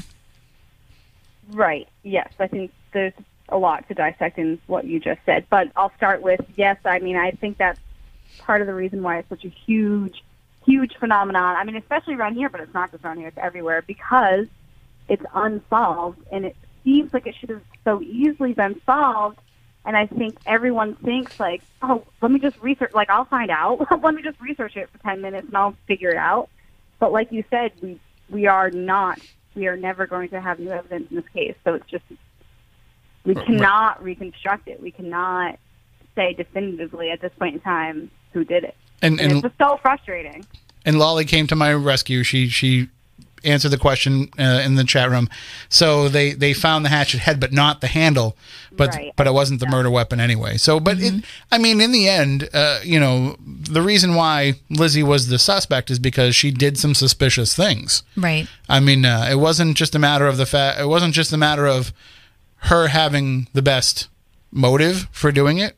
Although she did have a pretty good motive, if you believe some of the stories that were coming out, but also there was some weird behavior leading up to this. Now, some of this I'm sure you've come across, and we can kind of determine what's urban legend and what's truth. I'm sure you heard the story about there's a tale that people tell, or maybe tale was a bad word, Yeah. that people tell that she had actually murdered a cat with a hatchet in the basement not that long before. I don't know. I've heard that sporadically, not from everywhere, but I have heard that. So I don't know how much credit to give that. I wouldn't give it any. Our tour guide said that wasn't true. Right. I wouldn't Yeah. give that any credence at all because, first of all, she was somebody who loved animals Right. And- she dedicated her life to animals afterwards. and her entire fortune. There's an animal shelter in Fall River that to this day is still benefits from Lizzie Borden's fortune. So I find it hard to believe that she would have done that. But that's a story that people tell. Then also there was the story of her going out and buying prussic acid. or trying to. Yeah, trying to buy prussic Yeah. acid. She said it was to take a stain out of a coat. Yeah. A sealskin cape, I believe she said. Yes. And so, she's trying to buy this for that purpose, but that also could have been used to poison the family, who, by the way, were also already feeling poorly on the day of the murders, supposedly because they had been forced to eat rancid mutton. Even that is Ugh. questionable in terms of the history, but there was supposedly some sort of stomach illness that was going around the house that day. Yeah, which we've talked about, and our tour guide brought that up too. And we were kind of saying, like, I mean, listen, this is the 1800s. Like, they didn't have refrigerators. I think at some point, Abby Borden actually went to their local doctor and said, like, hey, I think I'm being poisoned. Like, I'm physically ill, and so is my husband, and it's violent, and I think we're being poisoned. And I think the doctor's response was like, you need to get milk more often. Like, it's going bad, lady. Right. Well, and we're not talking about, the most modern of times, but at the same time, they weren't as backward in that era as we like to think that they were. And from some of the stories that come out of the Borden house. So the Borden house didn't have amenities that other homes in the area could have had. Right. Especially some of the more well-off people of Fall River like they were, so they didn't have the same luxuries and the same, I think they had an ice box, I would assume. Yeah, But- I think they had an ice box, but they did not have electricity Right. or, He wouldn't even put in toilets. yeah. So you're dealing with, A monster. I don't know. What monster doesn't want toilets? But the I house get didn't have them when they bought it, yeah. though. No, but he refused to put them in even well after everybody got them. I don't know how much of that is truth and how much of that is just what people have Well, I got that built from the tour. into the legend of Andrew Borden. You know what I mean? Like, I wonder how much of this negativity. I mean, obviously, I'm no defender of Andrew Borden. No. He and I have our issues. Right. Ooh, I would love to hear about that. Yeah, no, we don't get along. That happens over the food and the booze. Yes, Okay, love that. It's We- going to take a while. we really don't get along. We have 10 years worth of stories at least. Oh my God, yes, we need to hear about it. Some of it might go back to when I told him that his daughter was ugly, but I have my my own God. Andrew Borden stories. No. yeah, and then he threw a picture at me. So, but there's... I threatened to steal his gold. That didn't turn out well for me either. But there's... I do think that there's been some revisionist history, we'll call it, to make Andrew maybe more of a monster than he was. I have no proof of that, but I'm just saying that that could be a possibility because over the years we've tried to build Lizzie Borden into a sympathetic figure, or some people have tried to build her into a sympathetic figure. Christian girl who is a lot younger. She's always portrayed like a lot younger than she actually was. I mean, in some of the movies, she looks like she's like maybe 20s, early 20s, but she was in her 30s. Right, she was 33, if I remember right. So, like, by that point, you know, in that day and age, you're a spinster if you're living at home and you're 33. Right. It was just all bizarre behavior. The entire thing was. But I do think, like, I think that a lot of history has made Andrew into the villain when he might not have necessarily been as bad as they say that he was.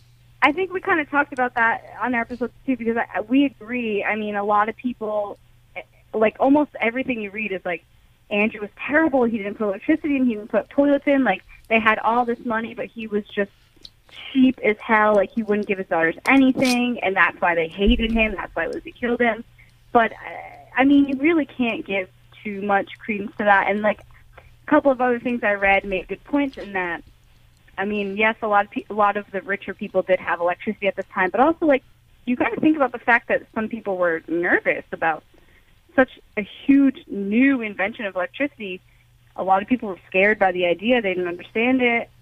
You know, maybe he was a little bit on the cheaper side, but who's to say that they hated him because of that? I mean, we found evidence that he maybe didn't spoil himself so much, but he did give to his daughters. I mean, they went on extravagant vacations, and there's proof that Andrew bought Emma. I think we read something about he paid for extra stuff while she was away at school, and he paid for Lizzie to go on these like extravagant vacations. So I mean, I think you're right in saying that there's a lot of speculation around Andrew and just a lot of piling on, like trying to make him the victim, which I think we also get, because why would somebody hack someone to death without them being a monster? I think we try to put reason to the rhyme, but we don't really know what it is. So one of the theories, or one of the things that people talk about, is that just prior to the murders happening, and that this might have been the reason why Andrew's brother-in-law and Emma and Lizzie's uncle John Morris had been visiting, was because there was a business deal going on. Supposedly there was a rental property that Andrew owned that supposedly was going to go to his daughters so that they would have their own means of income, and they would be able to live off the money that they made from renting out this property. And he was supposed to be transferring the ownership to them, and they found out that John Morris was there to help with the transaction of selling that property or signing that property over to Abby Borden, the stepmother, and that might have been what caused all of this to go down. That might have been one of the motives behind it. I don't know how much research you guys did into that part of the story. Yeah, I mean, that's... Kirby, you remember the thing that's on the wall in the Lizzie Borden house that literally said, it was like index card or something, and it was entitled, like, the risk that caused tension between Lizzie and Abby Borden, and it was like a police record of this happening. Right. Yeah, but I think that was the certificate that he signed over to Abby to help out her sister, because her sister needed housing. So technically Abby owned it legally, but she just basically gave it to her sister to live there rent-free. I think that was the like, not the deed, but the title certificate. So this is concerning the rental property that he was giving Emma and Lizzie for, like, their job to rent out to other people. This is like, I think, Tim, you're saying, like, this was, like, the night that John came over, right? And then they were talking. They were supposedly or allegedly talking about this property that may have come into Abby's possession, or may not have, because there's no title for it. There's no note that says Well, or promissory or whatever, right? I think they died before they could complete the transaction was the problem. Right, yeah. So, it's like, it's it Conveniently. might have been a reason why they were killed. it's just it's a speculation that it was going down because we don't know. You know, it's just one of the things that was brought up as a possibility. But so now we have, you know, we get to we understand what's going on in the Borden house. There's dysfunction there no matter what. And some of the stories now, what's funny is, and I don't know how much you guys covered this because it's not something that shows up in the factual historical record, but we'll get a little woo here for a minute. Since they started opening that house up to people to be able to investigate it, you know, a lot of psychics and mediums have gone in there and tried to, you know, solve the case with their abilities, or at least say that some spirit that lives there is trying to tell them the answers. And we'll, hopefully before the end of this hour, we'll be able to tell you why you can't really trust that. But the idea is that these mediums were coming back, and many of them were saying that there was an inappropriate relationship between Andrew and Lizzie. Mm-hmm. That there was something going on there, as most of them portray her as a victim, and that she was being sexually abused and sexually assaulted. There are other retellings of the story in which there was that relationship, but it was reciprocated. And that's why I believe she wore Andrew's high school ring. I believe it was the opposite. I think Lizzie gave Andrew a ring when she graduated high school. So there's this weird connection between them that, you know, a lot of people have dismissed over the years. And they've said, well, that just came from psychics. You really can't depend on that and you can't believe it. But I have a friend who is a Borden scholar who has looked into this case for a number of years. And to be fair, she's not a believer in the paranormal. Mm-hmm. She really doesn't believe in psychics all that much. And she was not somebody who felt like this, you know, these tales of incest were true at all. But then she just happened to come into possession of some letters from other members of the family where, you know, there was members of the family that lived out in Swansea, and I believe it was the people that lived out there, letters back and forth between them that reference this inappropriate relationship between Andrew and Lizzie. So here we have other members of the family in written form talking about what psychics were saying was true.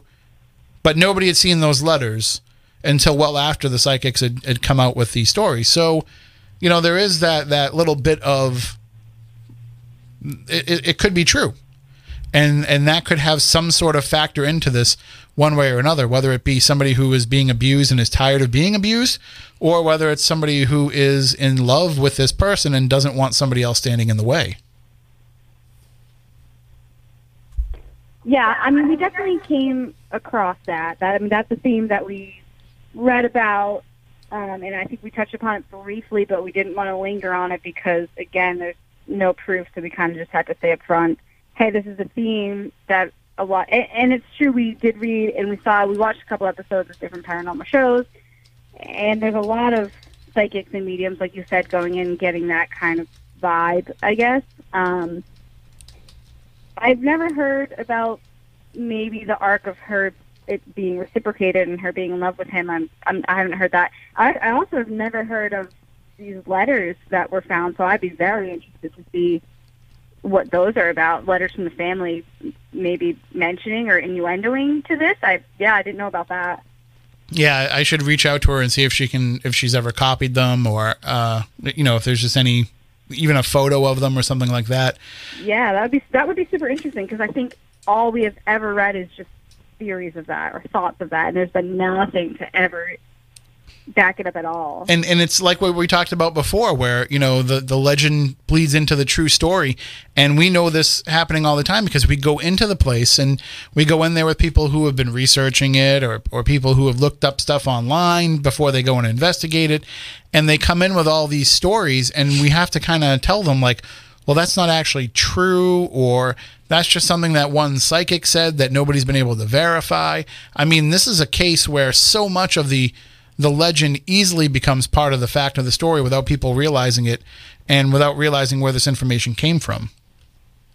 Yeah, I mean, the rhyme itself is wrong. Like, the one thing everyone knows about is wrong. So, right. I mean, it's going to happen. one of the other stories, I mean, not to get too deep in the weeds with some of the stuff that we don't know is true or not, but supposedly she had been pregnant numerous times, and Dr. Bowen from across the street came over and performed four times and performed these abortions. And there's a cistern in the basement that's still there, and supposedly that's where they put the bodies of these aborted fetuses years and years ago. So, like, we were right to the point where we were going to try and dig that up and look for mitochondrial DNA, but Moniz didn't think that he'd be able to extract any of that, so we didn't go that far. But these are some of the stories that have just kind of popped up, and who's to say that that's I mean, we were lucky that he at the time had access to a DNA sequencer, but what would happen if somebody just wanted to show up there and try and do that, maybe for a television show? You're going to invest thousands of dollars in this research over something that's just a story that people have been telling each other. Right. Yeah, no, I don't think either. I haven't heard about that. No, me neither.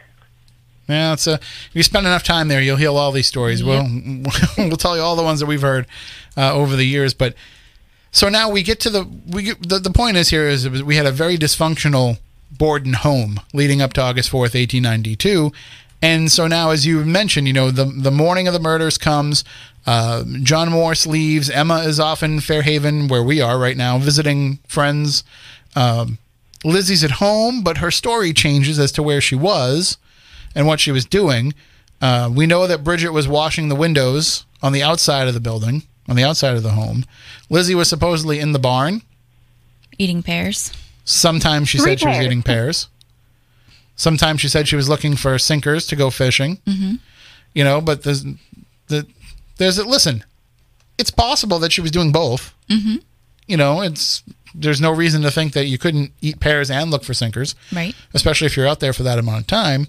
But what's funny too is, a lot of people don't realize this, but if I remember and Lolly will correct me if I'm wrong, but they didn't use the front door. They used the side door. So I think for the most part, they kept the front door locked as much as they could. So I think if it were them coming in and out, like one of the family members, I think they would have just used the side door. So it's entirely possible for Bridget to be on the other side of the building washing the windows, not seeing Mr. Borden come home, but she also could totally not see Lizzie come in or go out to the barn too. Yes, but I think as far as Bridget's testimony actually goes, she answered the door for Andrew Borden. She had to because it was locked and she had to unlock it. So in her testimony specifically, she does say that she had to fumble with the locks as Andrew was coming home. But there's still, in that time period, there's still the ability for somebody to get in and out of that door. Mm-hmm. With Bridget being unaware, and certainly with Abby being unaware, if she was up in the guest room. Or why were the windows shut anyways? It was disgustingly hot outside. Well, because they were closed so they could be cleaned. Exactly, but why then? I don't know. But it was definitely the right time for somebody to take advantage. They were very dirty. They had to be cleaned. Well, they got a little dirtier. Just a little bit. True. But there's this opportunity for somebody to sneak in and commit these crimes. So it could have been Lizzie that did it. It also could have been anybody else that came in off the street. And there's been plenty of theories about illegitimate sons and other family members and other people that had an axe to grind and would have came in. And I just got the reference that somebody made in the chat room a little while ago. Because I was like, I let it wash over me, and then I realized they're talking about the chauffeur from the Houghton Mansion. Mm-hmm. I didn't realize that at first. Yep. But anyway, anybody could have come in off the street and done that. So there's the possibility that somebody sneaks in, commits the murders, gets out without anybody being none the wiser. My question was always why it took so long for somebody, because from what I understand, they came in because of the call about Andrew Borden, and they came in and they found Andrew Borden, but it took a while before somebody went upstairs and found Abby Borden, right? Yeah, because Lizzie had told people that her stepmother had gone out to go visit somebody, that she had gotten a note. So people just assumed that there was nobody else there except Bridget, Lizzie, and Andrew. Yeah, it just seems, especially on a hot August day with the windows closed, you would think you would know about a body sooner than you would. But hey, I mean, yeah, you would think. I wasn't there, so I don't know. But that's where we're at, where we have now this becomes this crime scene where everybody's coming in. It wasn't just a matter of law enforcement coming in, like the whole neighborhood descended upon this. All the this crime scene. Yeah, all of Fall River. So now you're dealing with a compromised crime scene to begin with. And it was the auxiliary police that answered the call because the annual picnic was that day. So it took a while for. Oh, so again, you're saying it's the perfect day to commit this crime, right? So there's, you're already putting what limited forensics they have in the time at risk by having everybody kind of trample in there, and now you're bringing people in at a time when I'm sure Lizzie was the sympathetic daughter to most of those people at this time. I mean, I can't imagine anybody in that room was. Her parents just died. Are you kidding me? Yeah, no. All right, now I see where Commander Sonny Cito's going with that. But so now the issue is, you already are putting it. See, this is the reason why I think that the trial kind of went the way that it did, is because already nobody's thinking of her as being a suspect. They're thinking of her as being, a victim of being this heartbroken daughter. Well, not only that, they're not used to dealing with murder, and they're not used to trying murders. So this was a whole new thing for them. And when you guys were putting together the episode and looking into it, I guess I have to ask you, and I know that I said at the beginning of this show that I said I don't really answer the question when people ask me, but I'm not a true crime host. You guys are a true crime host, so I have to ask you, how do you feel about, with the information that we have and the way that things went, do you think that it was Lizzie Borden that did it? Okay, so we do both have our own different opinions. Hold on, we're getting a little bit too much echo there. Oh, are we good? Yep, that's better. Okay. So what I was just saying, we do have our own opinions on this. This is Katie. Do I think there was enough evidence to convict anyone? No. But if we're just having fun and we're, researching and we're saying what we think, I'm not sure, but I'm going to go on a limb and say, yes, I do think Lizzie did it. I mean, I think there's so much that was going on in that house that we don't know about. First of all, I think maybe some of the speculative, abusive kind of stuff, I can see how that would be happening. I think there was a lot going on that we don't know about. I think that it was Lizzie. I think other people probably knew about it. I have a really hard time buying the fact that somebody came in off the street and killed Andrew Borden and then waited around for another 15, 20 minutes and killed his wife and then just got out without anyone noticing. I have a hard time believing that. I just think the easiest answer is Lizzie, which makes me think, well, why wouldn't I just think it's Lizzie then? But Kirby also has her own opinion, which I think is a little more far-fetched, but... Well, just to take a step back there, I think you got it backward. Okay. Mrs. Borden was killed first, then Andrew was killed. Oh, you are right. Sorry. Nope, no problem at all. But there was a solid 20 minutes, half an hour between the kills, right? Yeah, I think it might have been over an hour. Over an hour. So a good amount of time. So what does a robber just come off the street, kill her, and just hide out for an hour? It just doesn't make sense to me. And the house was big for its time, but it's also pretty small. I mean, I know they were off doing whatever they were doing, Lizzie and Bridget, but it just seems unlikely to me that somebody was hanging around for an hour unnoticed. Here's the thing, yeah, that unnoticed is the part. I believe somebody could have killed her and then waited around an hour for Andrew to do it. But the problem is, can he or she do that and not get discovered in that time, with Bridget maybe being in and out of the house and all that stuff? That's where it gets a little bit, in terms of somebody like showing up there looking to kill him, doesn't find him there, kills Mrs. Borden and says, I'm just going to lay here and wait. Totally plausible. Not really plausible to think that you would have, that person be able to hide out. Although, I mean, it is possible. I know that, especially with having the 2 staircases, you could avoid somebody in that house if you wanted to. Yes. No, I agree. But then I would also think that there might be more physical evidence. I don't know. I mean, that's why I'm saying, like, there's just no way to know. I don't know. But my opinion is I think our girl did it. And Kirby's theory is more far-fetched than that? a little bit. She can lend her hand to that. So I think Lizzie definitely knew about it, whether she was involved physically or not. I believe that John was involved. John Morse? No, I think it was a double between John and Lizzie. And maybe other people were involved knowing or helping commit the act. But I do think it was more than one person's job. See, now you're talking about a conspiracy, and it's harder to keep a conspiracy under wraps. It is, yeah. But, I mean, it's not the first time that somebody has speculated that they were working together, or that Lizzie and Bridget were working together, or even that Emma was in on it as well. I mean, there's certainly reason to think that it would have to happen that way for it to have happened successfully. So it makes sense. And, right. And some of and we're talking about something at kind of a rational level, too.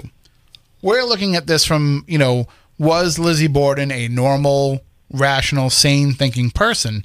And that might not necessarily have been the case, especially if you read, the Victoria Lincoln book, A Private Disgrace, and you realize that she might have been what we would probably say now as being bipolar, certainly suffering from some sort of depression. If a lot of this is coming into play, that's part of it. And then the other part of it, and it's come up a little bit in the chat room here and there, but I guess, I don't know if you would say mental illness ran in the family, but murder kind of did, because on that same property, one of the Borden's relatives killed her own children and then herself. Yep. So you're dealing with something where, there's kind of a direct connection to there being a similar case in the family. So it's not that far-fetched to think it would happen in this branch of the family as well. Now, then that kind of takes some of the mental issues and the emotional issues into play as well. Stephanie and I have our own theories. We think that there's also some, I guess, paranormal, supernatural forces at work as well. So there's certainly something there on that property that's dark and negative, and has probably been there longer than any of those murders took place, and either caused them directly, or at least kind of influence the people that did it, because it's there and it thrives off it. And we know because we've encountered it and we've had to deal with it for years now. Right. So that's kind of what you were talking about in the beginning of this whole episode or meeting between us, is that sometimes the paranormal lends hand to the true crime. Sometimes the true crime lends hand to the paranormal. And I think that the Borden case is one looking at some of the other things that you've talked about, I think, the Freetown State Forest, you can separate the paranormal stories from the true crime that's happened there. And you can put that wall up if you so choose. And I think you can do that with Fort Taber. And you can do that with some of these other cases that you talk about, Danvers and Salem and all these other things. You can put that wall up between them, but with the Lizzie Borden case, you can't put that wall up. Like, it's too hard to say that there wasn't, you can say it wasn't paranormal, but you can say that there was definitely something else going on there. Something else in terms of mood, of atmosphere, that was taking place in that. And it's not the crime of passion that it seems like where something just set somebody off and it happened. It seemed like it was a slow burn and a slow build to lead up to that point. Yeah, that's definitely something that we would love to hear about over this beer that you guys are talking about. Oh yeah, no, that's going to happen. So, so now you've told us kind of how you feel about the murders and what might have happened. I do have to ask you: did anything strange go on while you were staying there? Another loaded question. I mean, we'll speak individually again because we have our own individual experiences and opinions. Again, I am more of a skeptic. I was open-minded, and I will say that I did get some vibes, I guess, for lack of a better term, feelings in some parts of the house. But personally, I did not experience any. I did not see anything. I didn't hear anything. I didn't really have any, I don't know, evidence, for lack of a better word. I just, at some point, got some feelings. I didn't see anything. And we did on our tour. Our tour guide did talk about a lot of the more common experiences that people have with, like, the white fog or the black kind of fog mist stuff. I didn't see any of that. But I think Kirby had a little bit more of an experience that I think she can talk about. Yeah, so they used the dowsing sticks at the very beginning. And what I found was the most interesting is our tour guide actually had some strong connections to the house. She said that a lot of paranormal activity surrounds her just in general. So I'd never used the dowsing sticks before. I've seen them on videos before being used or not being used, but I never held them personally. So I got to hold them, and then she had me ask a couple of questions, just like intro questions. Is anyone there? Is any spirits? Or is anyone here? And then they kind of moved a little bit for me. And then at this point, I'm thinking, okay, am I moving them? Are they moving them on their own? Like, you know, is my hand just shaking? But then as soon as she asked a question, she would ask the exact same question I asked. They just immediately moved. So they would cross over immediately. And then that happened for a couple other questions. She'd have them straighten out, she'd move. And there were, like, questions that she asked that didn't really have answers that I would have known. Even subconsciously, I don't think I would have known them. Well, I guess I wouldn't know because it'd be subconscious, but I don't think I would know them. And they still moved. They still moved pretty quick. And then towards the end, I'd asked a few questions, and they moved. But that was my first experience, my only experience, actually, with the dowsing rods, or spirit rods, I guess. It was pretty crazy because they moved instantly when she asked those questions. So I will leave you with one final paranormal story. Because it happened on the anniversary of the murders, and it's why I feel like there is definitely this negative, darker thing. So it calls itself John, although it's not John Morse, but it refers to itself as John, and it hangs around in the basement. And when I first started going to that house and investigating it, I would hear stories from people, especially some of the tour guides at the time, who most of them aren't there anymore, where they would say that there was often a rotting smell that would come from the basement, which paranormal researchers will tell you is usually something that's demonic. I don't use that term necessarily, but it's when there's bad things, you will get that kind of garbage, rotten meat smell. And so they would smell that. And I remember smelling it firsthand myself multiple times being in the basement and couldn't figure out what it was. It wasn't trash being kept down there or anything else like that. But one night we stopped by. It was the anniversary of the murders, and Moniz and I were actually across town filming at another, doing an episode of Spooky South Coast from another haunted location. And so we stopped by on our way back just to say hi and to see what was going on.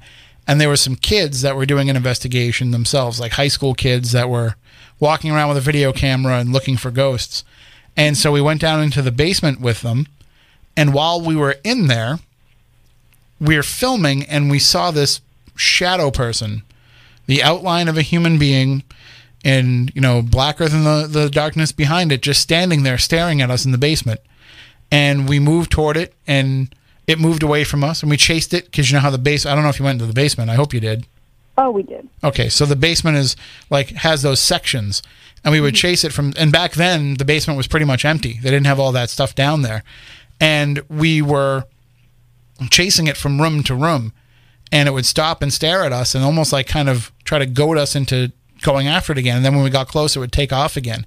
And this went on for about 45 minutes of us, chasing the shadow person. And that's not the last time that I saw shadow people there. And now almost every time I go there, we see one. Especially if you saw the episode of Haunted Towns that they filmed there, Porter had the same exact experience that I had just a month prior, of standing in Andrew and Abby's room, looking into what was Abby's dressing room and is now just another part of that suite, and seeing a person, a shadow figure, standing there in that room. So they're there, and it might just be the same John character. But he's reached out to us from other places too, and we're at other investigations, and using our different equipment, he'll talk to us over that equipment, and remind us that he's still around and still watching us, and it's very creepy. So sounds like it. Yeah, and but it's also kind of interesting and fun, because you're talking about a case that is 127 years old tomorrow, 127 years old in 5 minutes, and that the fact that you can still reach out and touch directly to that history is what's the most fascinating about that. And a lot of these other cases that you cover on your podcast, you won't be able to do the same thing. You won't be able to go to the scene of the crime and have it look like it did the day of the crime, and be able to kind of reach back and touch into history. Yeah, no, you exactly. I mean, this is the only one we've done yet that we have that kind of experience, and I don't know how more often it can happen. And I think that goes back to us just being like, wow, we kind of took this for granted that we live in the same area as this house. And not to be morose, but we're literally 200 yards from where Conrad Roy killed himself. Really? Yeah. Right now? Yeah, well, that's where our station is. Wow. So we're right across from the Kmart parking lot. So yeah, it's formerly Kmart. Super sad. It's you can't help but step into some of these areas right here, and hey, I covered the Patriots. I guess you can say I knew Aaron Hernandez, but I never would have suspected he was. I thought he was a dumbass. I mean, that was kind of that was my feeling about him. I just thought he was a stupid person in my discussions with him. I'm like, this guy's just not bright. Right. But I never would have thought that he would be a cold-blooded killer. So it just showed, yeah. Well, no, he was. Yeah, I think so. Oh, yeah, no, he definitely was. There's 100%. No doubt in my mind he committed those murders. Agreed. But the fact is, we live around all of this stuff, and it's always around us. It's always ongoing, which leads to my final question for you guys. What's on tap for the future of the Killer Babes podcast?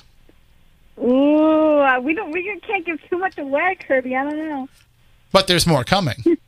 Of course. Oh, there is. There's. I think we're looking. We did a lot of Massachusetts ones around here. I think we're really looking at Connecticut and a little bit of Maine for those stories. Yeah, I think we need to do some more New Hampshire and Vermont. We've kind of been lacking on them a little bit more. Maybe it's because we're biased, because we're from Massachusetts, but I think we need to branch out a little bit more to the New England outskirts, if you will.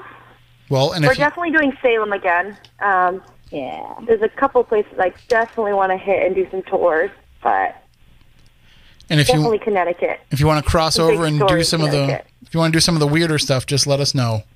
Oh my goodness, yes, definitely. I need your help in the paranormal realm. It's not the first time we've heard that. Well, we'll also talk about that over beers too. Food. And food. Food.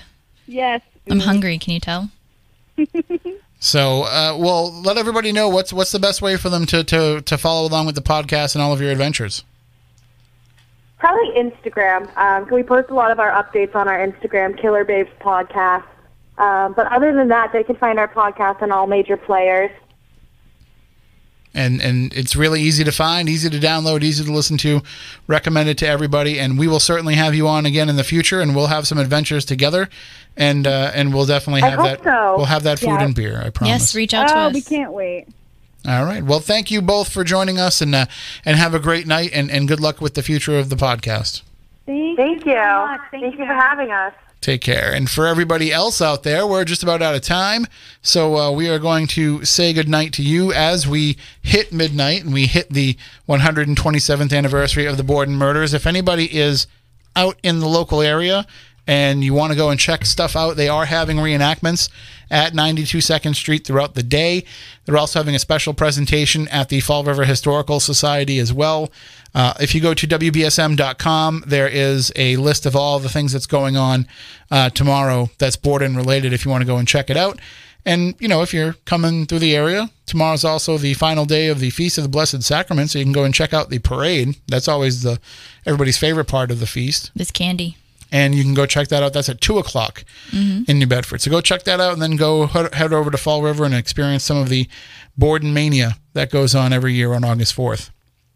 That does it for us for this week. If you want to reach out to us at any point during the week, you can do so via email, spookycrew@spookysouthcoast.com. You can also find us on Twitter @SpookySC. You can follow us on Instagram @spooky_Southcoast. You can follow Stephanie on social media. You can follow me on social media. You can follow Matt Costa on social media. Moniz, you don't want to follow on social media. Even if he accepts you, you're probably better off not following him because, yeah. So Right. He's definitely got his stuff on lockdown. So, but the rest of us are very accessible. So follow along with us, and all the discussion can keep going throughout the course of the week. But we'll be back next Saturday to talk more about the paranormal. So until then, for Matt, for Stephanie, for intern Kylie, I'm Tim. We want you all to stay spooktacular.